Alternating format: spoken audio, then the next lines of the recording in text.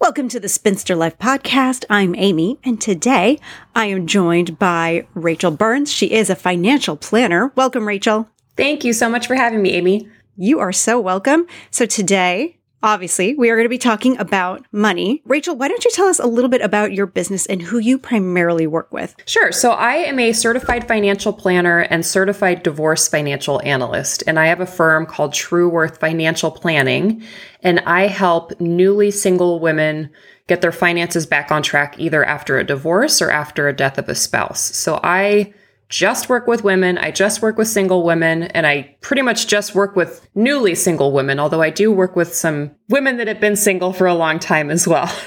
So my passion is helping women in transition. It doesn't have to be a divorce or death of a spouse. We all have transitions where even if they're technically good transitions, it's a kind of a stressful time. There's a lot of change, and it can mean a lot of changes for your finances as well. So even women going through a retirement or their kids moving out of the house or their parents pass away or whatever, there's all sorts of life transitions that warrant taking a closer look at your finances and reassessing your situation.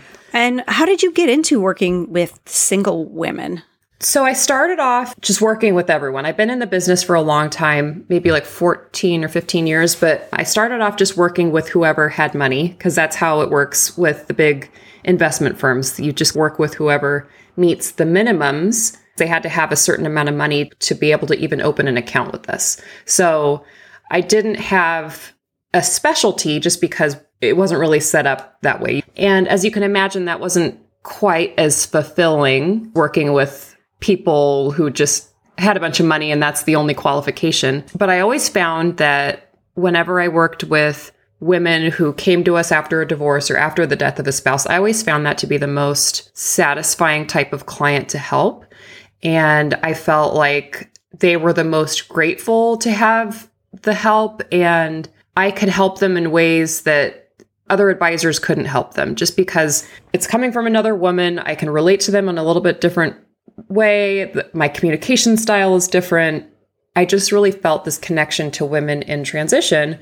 And so that was my unofficial niche for several years. But then when I had the opportunity to go out on my own and start my own firm, I could decide that's all I want to work with, and that's up to me. And so I did it. I committed to just working with women, and it's been that way ever since. It's just been fantastic. And this is one reason that I wanted to speak with you about money is that women do have different needs and they do approach it differently, and they have different backgrounds. Are coming at money from a completely different place than a lot of men are. Yes. And we will definitely get into all of that because you're not really just a financial planner. You're kind of like a financial guide, really. Yes, exactly. Like a financial Sherpa. But there's not one mountain that you can get to the top of because no one's financial goals are going to be the same and no one's financial situation is going to look the same. Oh, yeah. Which is also sort of crazy in that, in the way that you started working with people at the big financial firms, that you're working with people from so many different backgrounds. Like how can you know about every situation? Why don't you tell us a little bit more about like how you develop that expertise around helping single women? Sure. Before I specialized in women, I was just dealing with a lot of wealthy married couples, basically, because that's who had a bunch of money. But even in that niche, so to speak, there's still so many different situations. There are different goals. Some of them inherited money. Some of them made a bunch of money. Some of them spend a lot of money. Some of them don't spend any. You just get to know all these different situations. And so over time, I kind of collected all of this information on all these experiences that I had with these clients. And then when I started, I'd work with these women who are on their own for the first time making financial decisions on their own. And then there's some kind of commonalities in that. But then again, there's each one of their situations is different. And so over the years, and after being in the business for that long, I've accumulated all sorts of completely random experiences and stories and different clients that I've worked with. And what's nice about that is when I meet someone who is like, okay, I'm just now starting this process of getting my finances back together, back on track or whatever. I have seen people in a similar situation, and I've seen 20 years into the future, 30 years into the future. I've seen what the long-term looks like for that person. I mean, obviously it's going to be a little bit different, but it gives me a little bit of ability to predict their future. Obviously I can't tell what the market's going to do. I can't tell what the world's going to do, but I can tell you like, okay, if you are saving this much money and you are doing these things, this is what happens. I've seen it. I've seen it myself. I'm not just making stuff up, this advice I'm giving them. I've actually seen that play out in front of my eyes, and I can help them not make the same mistakes that clients did, or I can help them fast track their learning so that they know what they need to do, basically. It just gives me a different perspective. You can take your knowledge and apply it and maybe use it a little bit differently to someone in a different situation. So if a client comes to you, how do you get started working with them? What does that look like? So I typically take them through a similar process each time because I've done it a million times like this and it seems to work really well no matter what the deal is. So we start by identifying what their goals are. I don't care about any of their financial data until we talk about what are we trying to accomplish? What do you want to accomplish with your life? What do you want your finances to be like in order to support that life? What do you want out of working with me? Like we just talk about goals, big picture, and then we start as big picture as we can, and then we get more specific. And then that, once we have those goals established, that's going to guide the rest of our time together. And then after that, then we start gathering all their information because they really need to understand where they are currently. They need to know what they have in terms of assets, what they have in terms of debts, what their income looks like, what their insurance policies look like. We have to get all of that information together so that we know exactly where they stand. And that's the most labor-intensive part for the client, but it's super important for people to know. I would say most people have no idea where they stand, and that's not a bad thing. It's just your financial life is complex, and it's hard to keep track of that many moving pieces. But it is really important once in a while to bring it all together and look at it and be like, okay, this is where I stand financially. And we just talked about our goals. So I know where I am now. I know where I want to be. And now we can figure out how we're going to get there. What does that relationship look like after that initial conversation? Are you speaking with your clients every year, every quarter? So I work with people in a couple of different ways. I do have some ongoing clients where we have an indefinite relationship and we have I'll manage investments for them and we'll meet and do annual reviews or semi-annual reviews. And then I'm just available in between those meetings for whatever questions or issues come up. That's a part of my business. But then another part of my business is strictly the planning part. So it doesn't involve me managing their accounts because I like to be able to work with people who don't have money that needs to be managed. Not everyone has an account full of money that's like, oh my gosh, please help me with all my money. Like that's not every case, shockingly. Right. So I have plenty of clients who are like, hey, I'm starting out or I'm starting over. What do I need to do? Then I have a separate service model that I have for them. And that's where we go through that process. And it takes about 6 months. And we have a series of meetings. There's 5 main meetings. And we have an agenda for each meeting. And we get all these things done so that we have a good plan. And I can send them on their way. And they can carry out that plan without me. And what's nice about that is, again, you don't have to have a minimum amount of money or whatever, but also I'm helping them get on track so that they don't need me going forward. I'm trying to get them to feel independent and get them to feel empowered to manage their own finances. So really my goal in that process is let's get you everything you need, everything that you need to know in order to do this on your own and feel comfortable doing this on your own, so that you can go forth and be independent and do this without me. And I'm always here if you have questions or if you want to come back and do a review or whatever, but I really like to help them feel as independent as possible. And this is kind of where we get into the societal expectations and the societal views of money.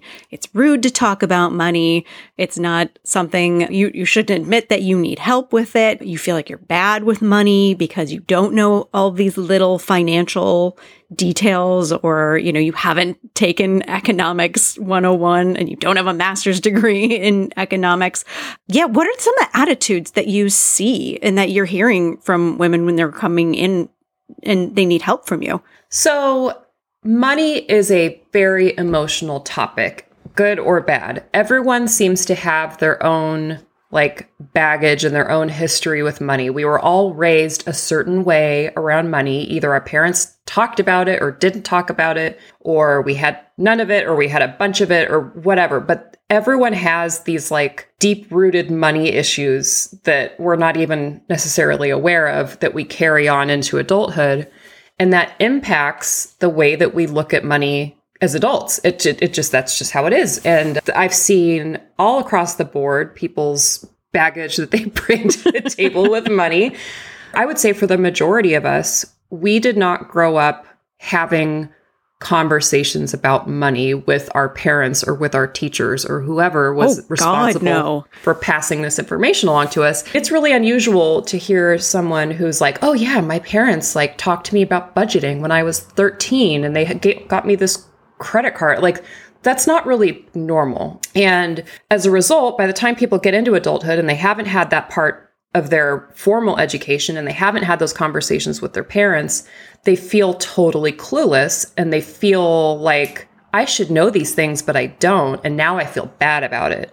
And there's a lot of shame. There's a lot of embarrassment, but none of us really were taught that. It's just not part of the education process, as far as I know. It certainly wasn't when I was a kid. No, me neither.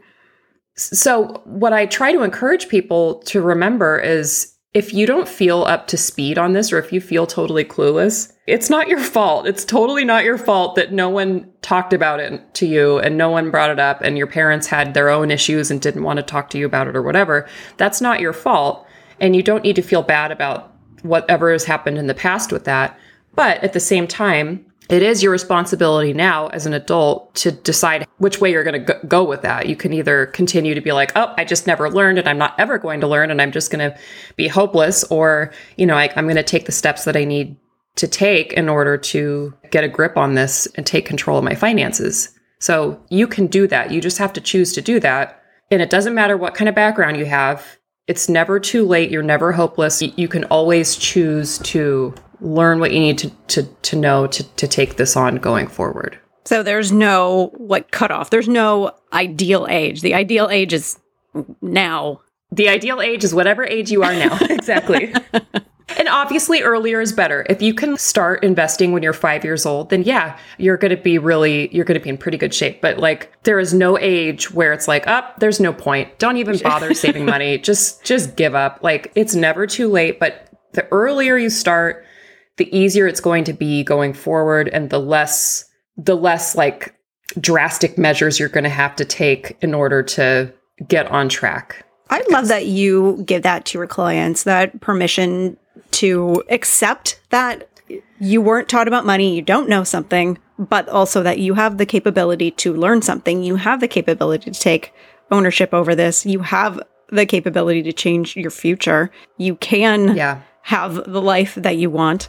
And it's not as complicated as everyone makes it out to be. It can be as simple as budgeting and putting money in places that are going to help you in the future. It's easy for me to say, oh, just do it. It's just learn it. But because I've been doing it for like a gazillion years. But like, I totally understand how overwhelming that seems to someone who has not been doing that. Like, if you have not had to manage finances or do any of that stuff, I totally get how overwhelming and scary that looks. But I do want to encourage people, don't think, oh my gosh, I have to learn how to invest in my 401k and I need to learn about Bitcoin. Don't worry about the stuff that you hear in the news is like you need to start really basic. You don't need to master all of these different areas. You do not need to have a master's degree in economics. Like, you don't even need to think about economics at all. Just start with the extreme basics. Start with budgeting. I think that's the most basic part. Just start getting a grip on what you're saving, what you're spending, what you're making. And then you can build on that. Once you get your budgeting under control, then you can think about saving more. Then you can think about investing that savings or whatever. But just start super small. Don't look at any of the other stuff. It'll just overwhelm you. But master one tiny little piece and then go on to the next piece and just take that super incremental approach. And I think it's going to be a lot less overwhelming. And also, there's just stuff that you just don't need to worry about. And And I know it's hard to know, well, what do I need to know? If I'm just starting out, what do I need to know? That's hard. But don't try to like learn it all at once. Just look at your most urgent need and your most urgent goal and just start there. And if you need help with that, because that is a big undertaking. I'm not going to like dismiss how big and scary this can be, but you can get help. You know, you can get someone to get you started and get you on the right track and to help you understand what you need to know. You don't have to have a gazillion dollars to get a financial advisor. Like you can hire someone to help you on an hourly basis. You can find someone that does pro bono work. You can get someone who will be happy to talk to you and help you. And you don't have to go to a big firm either, do you? Right. Exactly. And I probably encourage you not to. I mean, if you're just starting out and if you don't have a bunch of money, then yeah, you're probably not going to want to go to like a giant firm. They're probably not going to want to take your call unless you have many hundreds of thousands of dollars. It is so good to know. I think that is one other barrier to people, and especially women, getting financial advice. Like, oh, I don't have enough money to even warrant this. My money isn't important enough for me to go and get advice on it or have someone else look at it or someone else take the time to think about my finances. Yeah. And I hear a lot of people say just that, like, oh, I don't have enough money to warrant this or that. And it's like, yeah, you might not have enough money to be on the radar of some big time Merrill Lynch advisor. No offense, Merrill Lynch. I used to work for Merrill Lynch. But like, yeah, there's going to be some people where you're going to be priced out of that market. The industry is so much more than just these giant investment firms. The industry has all sorts of independent advisors like me who work in all sorts of different ways. It's not just, I just manage investments and I'm going to charge you a percentage of the amount that I'm managing. There's so many other ways of helping people now that there's like all these different types of advisors that I'm sure you can find one that's going to be a good fit for you. You're never too small. You're never too unimportant. Everyone needs this kind of help, and you can find someone who works with people just like you. I love all of this advice. It's so down to earth. Because I think that is like something that we've all been told, like you're doing money wrong or you're spending too much, you're reckless with your money. What do you think of Dave Ramsey? So I don't listen to a ton of it. I hear things that he says that my mom repeats to me, and because she likes to challenge me. Well, Dave Ramsey said this, and I'm like, okay, you're listening to the radio, and that is intended to reach an audience of however million people or whatever. I'm giving you advice that is totally tailored to you, and I know every single bit about you. It's very hard to give advice that's like intended for the whole world. So you have to think about who is his target audience. What does their financial situation look like? He's trying to give advice that's generic enough that applies to all these people. I'm not picking on Dave Ramsey. This is just you can a little bit. It's fine.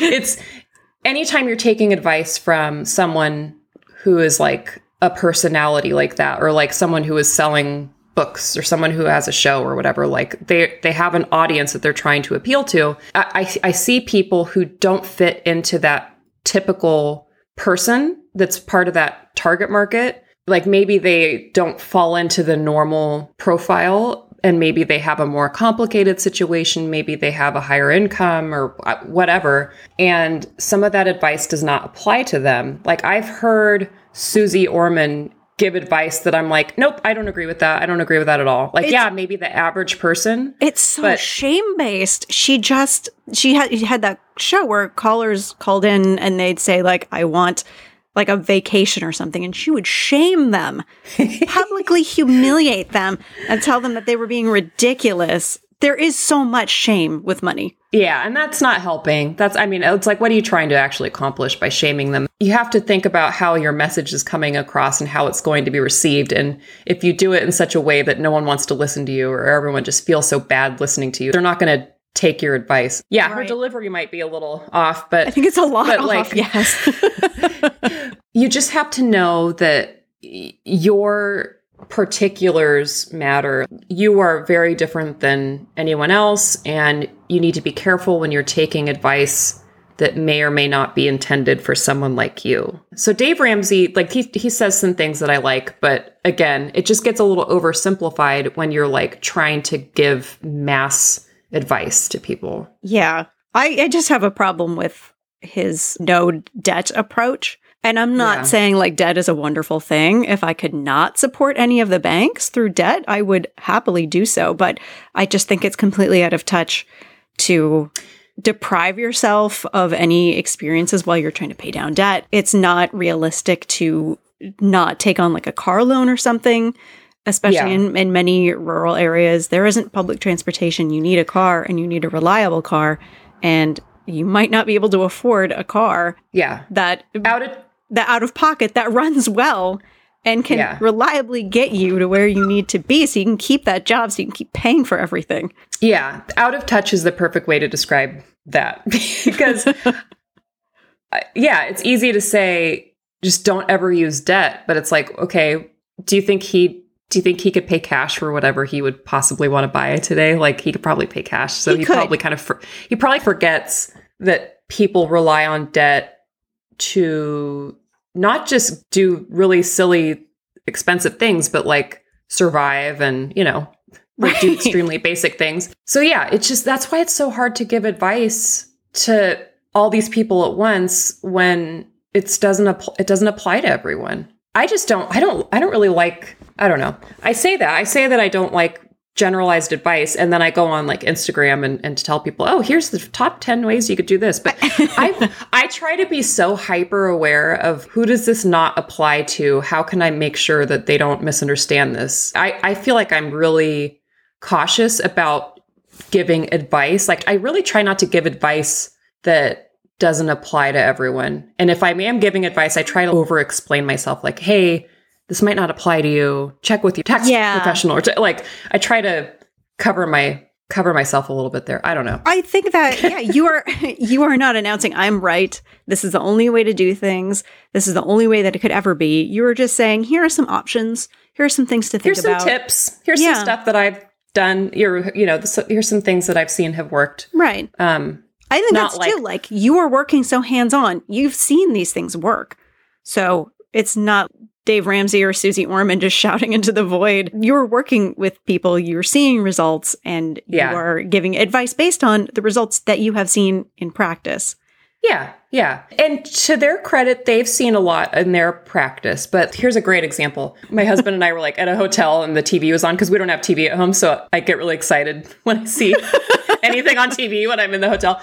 And he turned on Susie Orman and she's like, annuities are bad. And anyone who sells you an annuity is bad. And I was like, oh, no, she didn't. And I was so pissed because I'm like, okay, annuities are a very complex financial product that are very commonly misunderstood and commonly misused by financial advisors because there are annuities that pay a lot more than certain other financial products. So sometimes there is an incentive for advisors to recommend them when it's not necessarily the wrong thing. So they have been misused. Lots of things have been misused and it doesn't make them bad. It's just a tool. Tools can be used. You can have an inappropriate tool.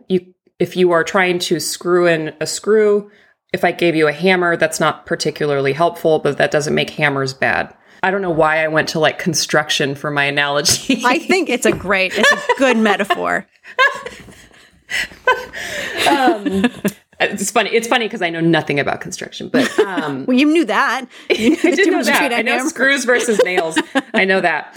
So where was I going with that? Oh, so annuities. Annuities are a tool. They can be used improperly for sure, but that doesn't make them bad, and that doesn't make them inappropriate for every single person, and that certainly doesn't make every advisor who recommends them a bad person. That is such an overgeneralization. That's like infuriating to me. Not that I'm trying to protect annuities, but annuities are just annuities. They're not bad or good. Right. You're also like that kind of advice. Yeah, it's like setting up a bad relationship too. Like if you are watching Susie Orman and she says this and your financial advisor just said, how about annuities? And all of a sudden you kind of don't trust that person.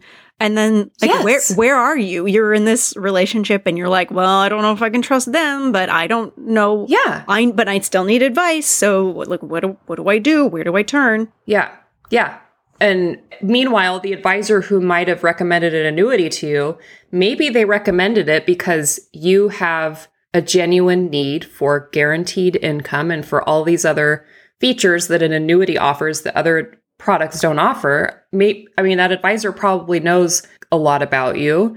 Susie Orman is just some lady that's on the TV. She's not talking to you even. Like, she's just loud. She's not talking to you. She's just loud. Yeah. She's just yelling at you through the TV. I hope she doesn't get mad if she's listening to this. Do you think she listens to your show? I probably don't think she does, but maybe she should start listeting. I'm going to send her this episode. Take that, Susie. I love it. So we just said, I don't love giving generalized tips. Let's give some generalized tips. Let's get it. Yes, because certainly you have them. Certainly that is what the listeners have been waiting for, is something that they can do. How about we start there? What's like one thing that you can do today, a very easy thing that can kind of set you in the right direction? I think one thing you can start on that'll make you feel really productive is gathering your financial information. This is something that really everyone needs to do. And I need to do this. Everyone needs to be reminded of this. And there's all different tools that you can use to help you organize this information. Like, you could always just get a binder and stick all your statements in it and stuff. But I don't know. I feel like there's a lot online now. You could use a tool like mint.com or something like that like aggregates all of your accounts, and it'll show you all of your bank accounts, any investment accounts, any debts that you have. Whatever tool works best for you.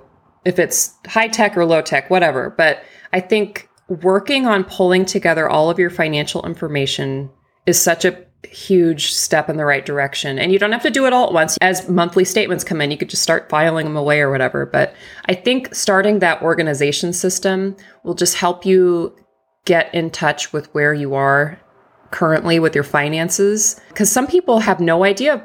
I have no idea what my net worth. I have no idea how much I have in assets, or I have no idea how much I have in debt. And just having that awareness a lot of times that's enough to get people to change their behavior without feeling like, oh, I have to spend less or I have to do this. Just being aware can cause a change in your behavior without you even like realizing it. So I think that's an subtle, easy thing you can start. Yeah, you can manipulate yourself into being getting closer to your financial goals. And it's not just manipulating yourself, but like if I am going out and shopping and not even realizing that I have any debt or whatever, if I knew how much money I actually had, maybe I'd just think twice about it. It's just being more aware is such an important thing to do with your finances. Yeah, that is a very simple and actionable thing that people can do. Let's go mid-range. What is something, so like you've gathered all your documents, you have a budget, you have some savings. What is like something kind of the middle range that you can do, something that's sort of safe, but also might get you a little return? So if you have your bases covered, so you have an emergency fund, you have a savings account, you have a cushion in your checking account, you're good to go. Like that's like the first step.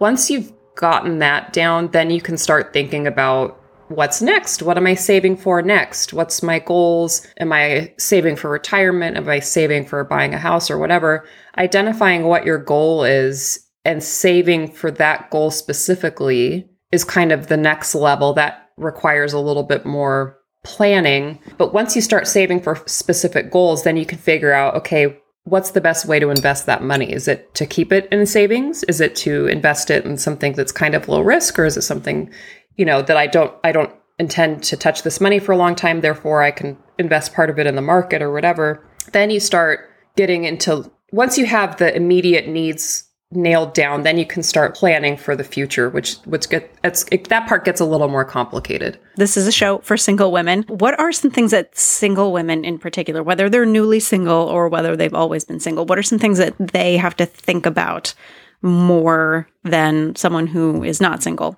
So when you're single, it's just you. It's up to you to keep track of where you are and where you're going. It's easy to delegate that task to someone if you're in a relationship, but when it's just you, you are the one responsible for your finances. And it's a big responsibility, but I think it's empowering when you look at it like, this is my responsibility and I have control over it. I think just like deciding that this is something I can control and I'm going to take the steps that I need to do that. I think just like that attitude shift is a lot of times the first thing that you should do, just so that you don't feel like, oh my gosh, I'm so powerless against this like big money machine. Like it seems like you're set up to fail with like all the stuff that you hear about banks. The financial world seems very scary, but you have to just know like, this is my responsibility.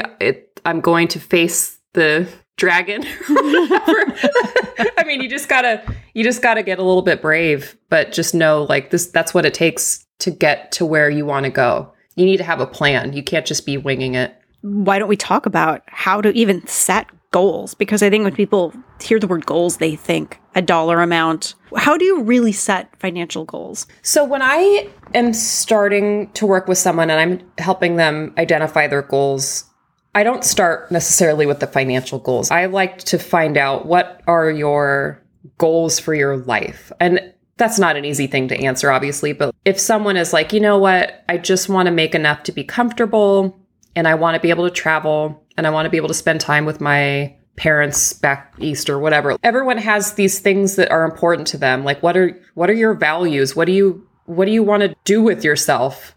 And then once you kind of have that figured out, then you know, okay, what type of financial situation do I need to have in order to support that? It's really hard to set the financial goals before you think about what it is you want to achieve. But once you do that, eventually you do need to set some dollar amounts and you do need to set some time frames because you need to be specific enough about your goals so that you know when you've achieved them. Because if you're like, I want to be wealthy, if that's your goal, what does that mean? Right. How do you know how do you know when you've gotten there? I mean, is that $1 million? Is that $10 million? Is that $100,000? Like you do have to get specific enough so that you can measure your progress towards that goal. But it's not the dollars that you start with. You don't start with, I want to have $1 million. It's like, well, what do you want to do with $1 million? Do you want to donate it? Do you want to go on trips? Do you want to buy a RV? Like, do you want to keep it in cash and roll around in it naked all the time? Like, yes, right. What do you that's want? what I want to do. That's my goal. That's such a helpful way to reframe thinking about goals. It isn't the dollar amount. It's like, what do you want? What do you want from your life? And it's not something that you maybe think about every day in such concrete terms of like making this life for yourself, but it's also empowering to know that you have the power to sit down, make a few decisions, think about what you want, and you have the power to make that happen in the future. And you don't have to figure out your whole life plan. You don't have to sit down and be like, okay, this is my goal for the rest of my life. Like it's something you have to think about for a while. And it's something that changes. So my goals for my life are very different now than they were a few years ago. This is not set in stone. This is something that will change and you will need to adapt your plan. But I think it's good to always be thinking like, what's the point of all this? What am I doing this for? What am I hoping to achieve? I think that's something you should be asking yourself often. Yeah. I think that makes it much easier to do as well. If you know why you're doing it, like if you know why you're working 70 hours a week,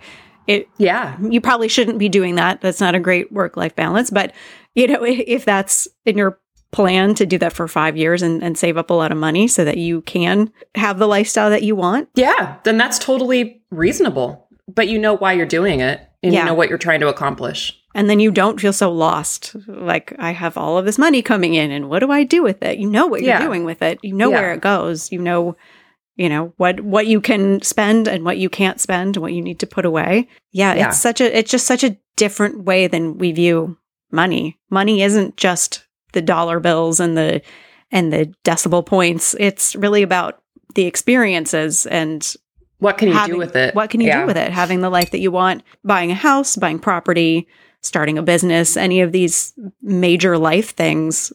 It's very empowering to know that you can plan for it and that you can make it happen. Yeah. And I think talking about money seems less distasteful when you think of it like that. Like, you're not talking about money like, oh, I'm just trying to stack up money so that I can, take pictures and put it on Instagram. It's Right. it's like maybe I want to save money so that I can help my parents when they're elderly, or maybe I want to save money so that I can donate to my favorite charity every year. And it doesn't have to be this distasteful thing. Money's not all about buying stuff. It's about what you can accomplish with that money. Right. You hear of people who they're just very, very, very frugal. I would call them cheap. I would go so far as to say that they will deprive themselves of things. They will dumpster dive for food when they don't have to. And they have all of this money, but they don't spend it on anything. They don't spend it on anything that enriches their lives. They don't spend it on people in their community. I guess they could have a plan to spend it later, but some people, it does just seem like the accumulation of wealth is the goal. And there is nothing beyond that. There is just how big can my bank account get? Sometimes it's fear. It's fear of running out, or fear of like they're saving out of fear. There's a lot of weird stuff that explains money behaviors. You never know what's going on under the surface. Maybe their parents were really poor and now they're super neurotic about saving money because they're just like, oh my gosh, I don't want to end up like them, so I'm not going to spend $1. I mean, that's not necessarily a good thing if you're spending or if you're saving out of fear. And I think having financial literacy, knowing what you can do with your money, knowing, how to protect your money is a way to remove some of that fear and to live a little bit more of a free life. Yeah, absolutely. Can you tell us a little bit more about like why women are so underrepresented in the financial space and why it can be so intimidating for women to start talking about money or even work in the financial field? Yeah, there's a lack of representation at a lot of different levels. In my industry, obviously a very male-dominated industry, and I think part of that is explained by some systemic gender inequality stuff that's like a bigger issue that's not my area of expertise. But what I also see is a lot of misunderstanding about what financial careers entail. I think when someone thinks of a financial advisor, they think of a 60-year-old man in a suit with a briefcase and, white hair and like buying and selling stocks on the exchange all day. Like, I think people have this vision in their head of what that is, which there are plenty of 60-something-year-old guys out there. I mean, that's definitely, that's a real thing. But there's so many other careers that look so different than that are in the same industry.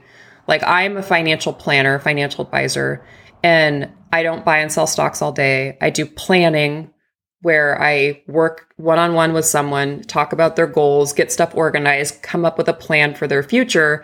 That's not what you would probably think of when you think of financial advisor. I'm also not 60 and not a guy, and my hair is not white, but that's because I color my hair. But it's not all just old school financial advisors. So I think women don't think about that as a potential career because they feel like they don't fit into that mold. And for me, I felt like, yeah, women could absolutely be advisors and we could do just as well at it. But I felt like all of these male advisors that I know that are successful, they have stay-at-home wives and they have someone who has their back at home so that they're able to work this much and be successful. And I'm not going to have a stay-at-home wife. I'm not going to have a stay-at-home husband. Like, I don't have someone, I'm not going to have that kind of support. I can't have this family life and this professional life because I'm not going to have this traditional role supporting me. Even when I got into the industry, I felt like, well, I don't know if I can achieve this level of success or whatever because I'm not a guy and I don't have a wife at home. But what I realized is being successful doesn't mean I need to make a whole bunch of money. I need to work a whole bunch of hours. I can create a career that is very rewarding, that is doing what I enjoy doing with the people that I enjoy doing it for. And I can make my own hours. I can charge my own rates. I don't have someone determining what I'm worth. I'm in control. I can make the career that I want. in finance. And I don't think a lot of women realize that that's a possibility. I don't think they realize that they can start their own, they can work for themselves, which you can't just like start working for yourself one day. I mean, there's a lot that goes into it, but you don't have to be part of this giant financial institution. Like you can start there if you want, you can get trained and you can get experience, and then you can go out and you could do whatever the hell you want. There's so many different roles that can be so aligned with you and your lifestyle and what you want. And I think that if more women knew that you could do what I do, I'm like, this is the coolest job ever. This is literally like, this is my dream job. I can't even believe that I made up a job and I do it. And that, like, that is the weirdest thing to me, but you can do that. And there's just so many options. And I think until women realize that there are actually careers that they would be interested in, we're not going to see, because you can't count on the financial institutions to attract women, because they don't even know how to do that. They don't even know what the hell we want. Like, they don't care about doing that either. They don't care. I will say they have diversity initiatives lately. And being a woman in the industry, I'm feeling very sought after lately. But I'm like, I know it's just because I'm a girl and you need girl advisors.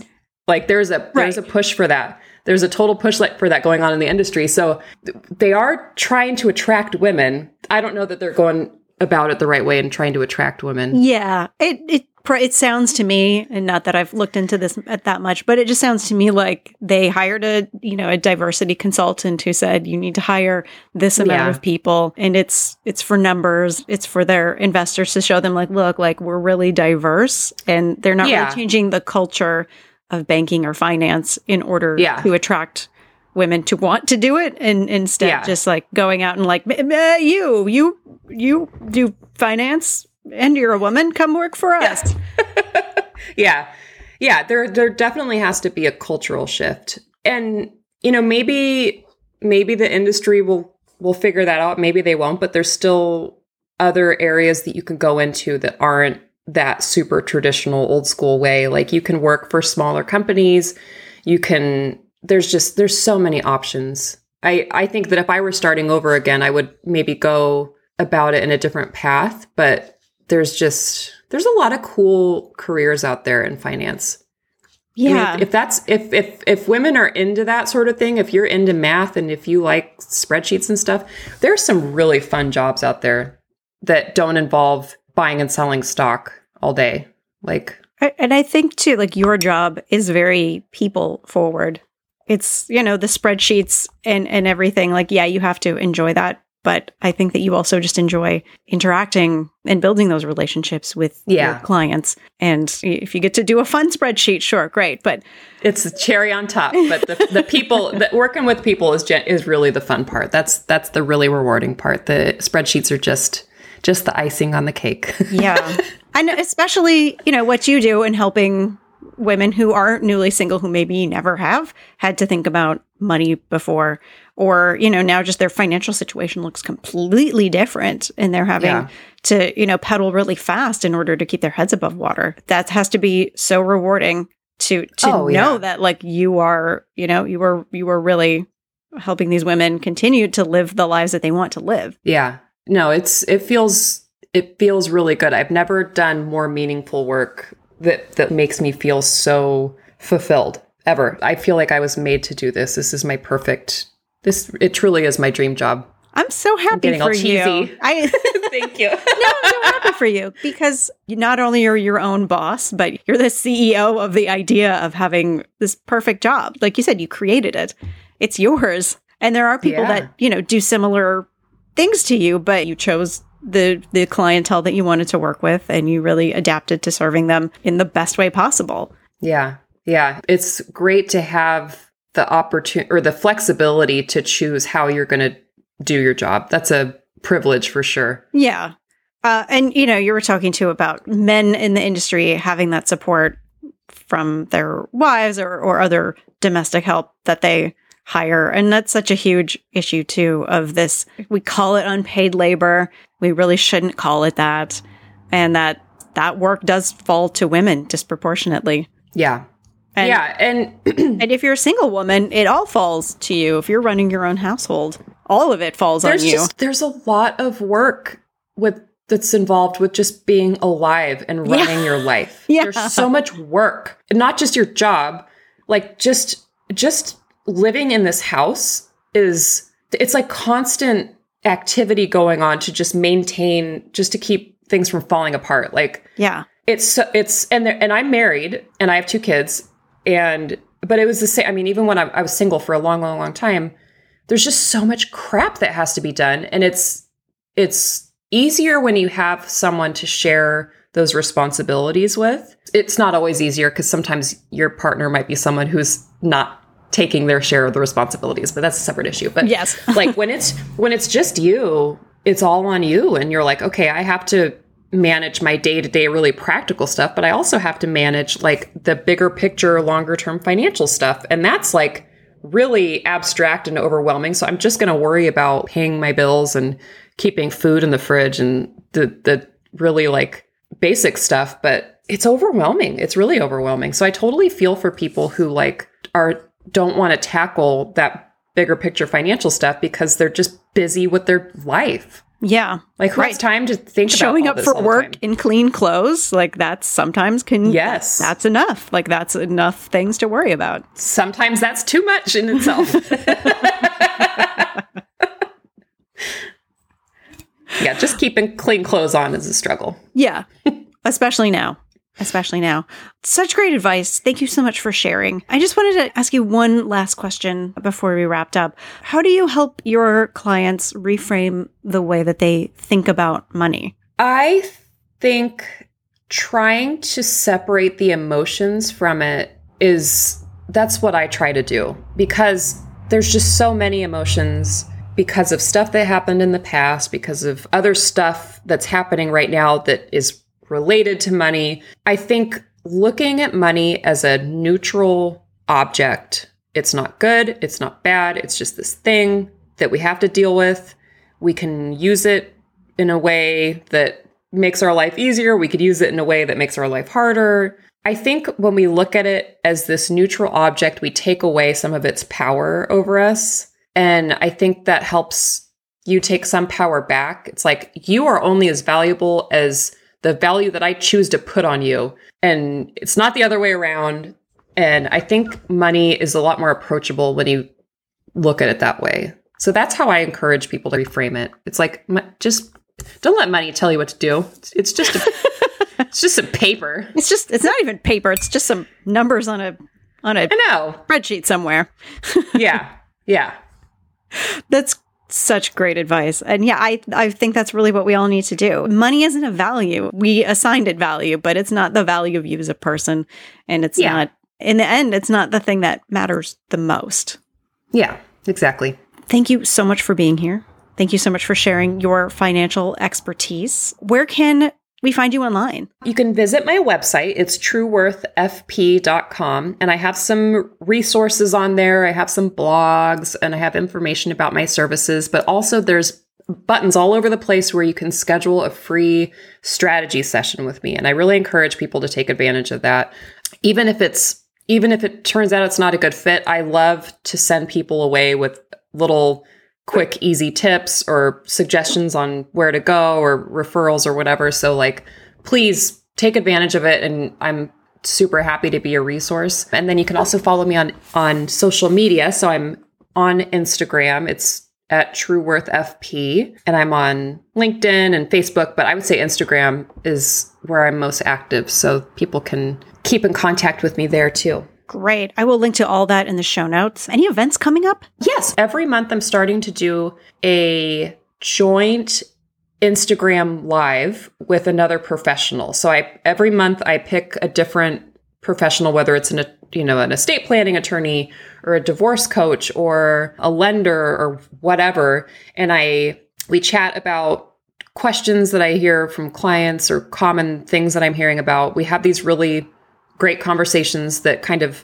meld together the financial planning and then whatever area that their area of expertise is. So I'm doing that every month. And so I encourage people to check out Instagram because I'm advertising those quite a bit. And then every couple of months, I'll probably be doing like a bigger webinar on a specific topic. So keep an eye out for that too. Perfect. That's so many resources. That's so helpful. There are just so many ways to work with you and to absorb your knowledge. Thank you so much again, Rachel. And thank you so much for having me. You're so welcome. And we'll see you next time. Great. Thanks.